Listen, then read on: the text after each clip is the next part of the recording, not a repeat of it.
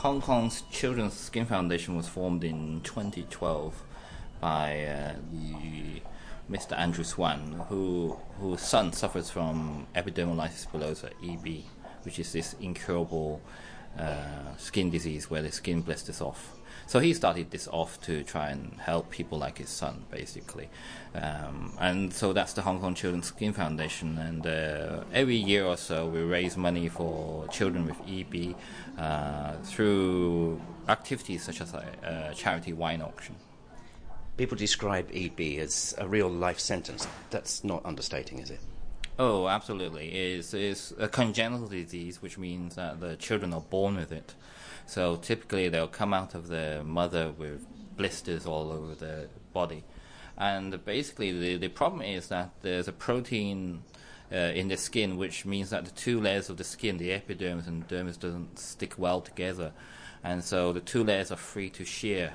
And so with slight touch, the top layer of the skin will come off, and they will have a raw, painful area. So this is not something we cure, it's something we manage.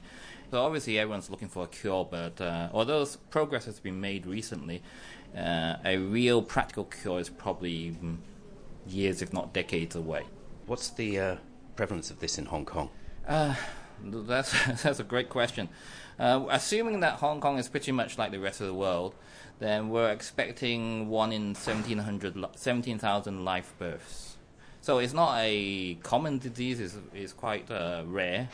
But for a population of Hong Kong size, we would expect about 100, 150 of these patients.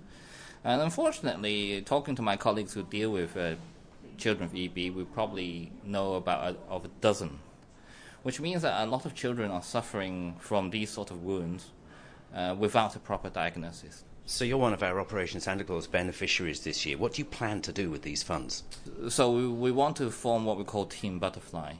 EB children are called butterfly children because their skin is so fragile. And so we want a team to advocate for these children and to provide the best care. And unfortunately, Hong Kong, we're a little behind the rest of the world at the moment, so we need to catch up.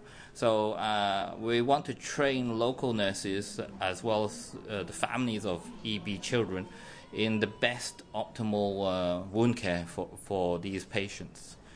Obviously, I'm very grateful to Operation Santa Claus for their help, not just for the financial contribution, but also helping to raise awareness of EB, which is a devastating disease.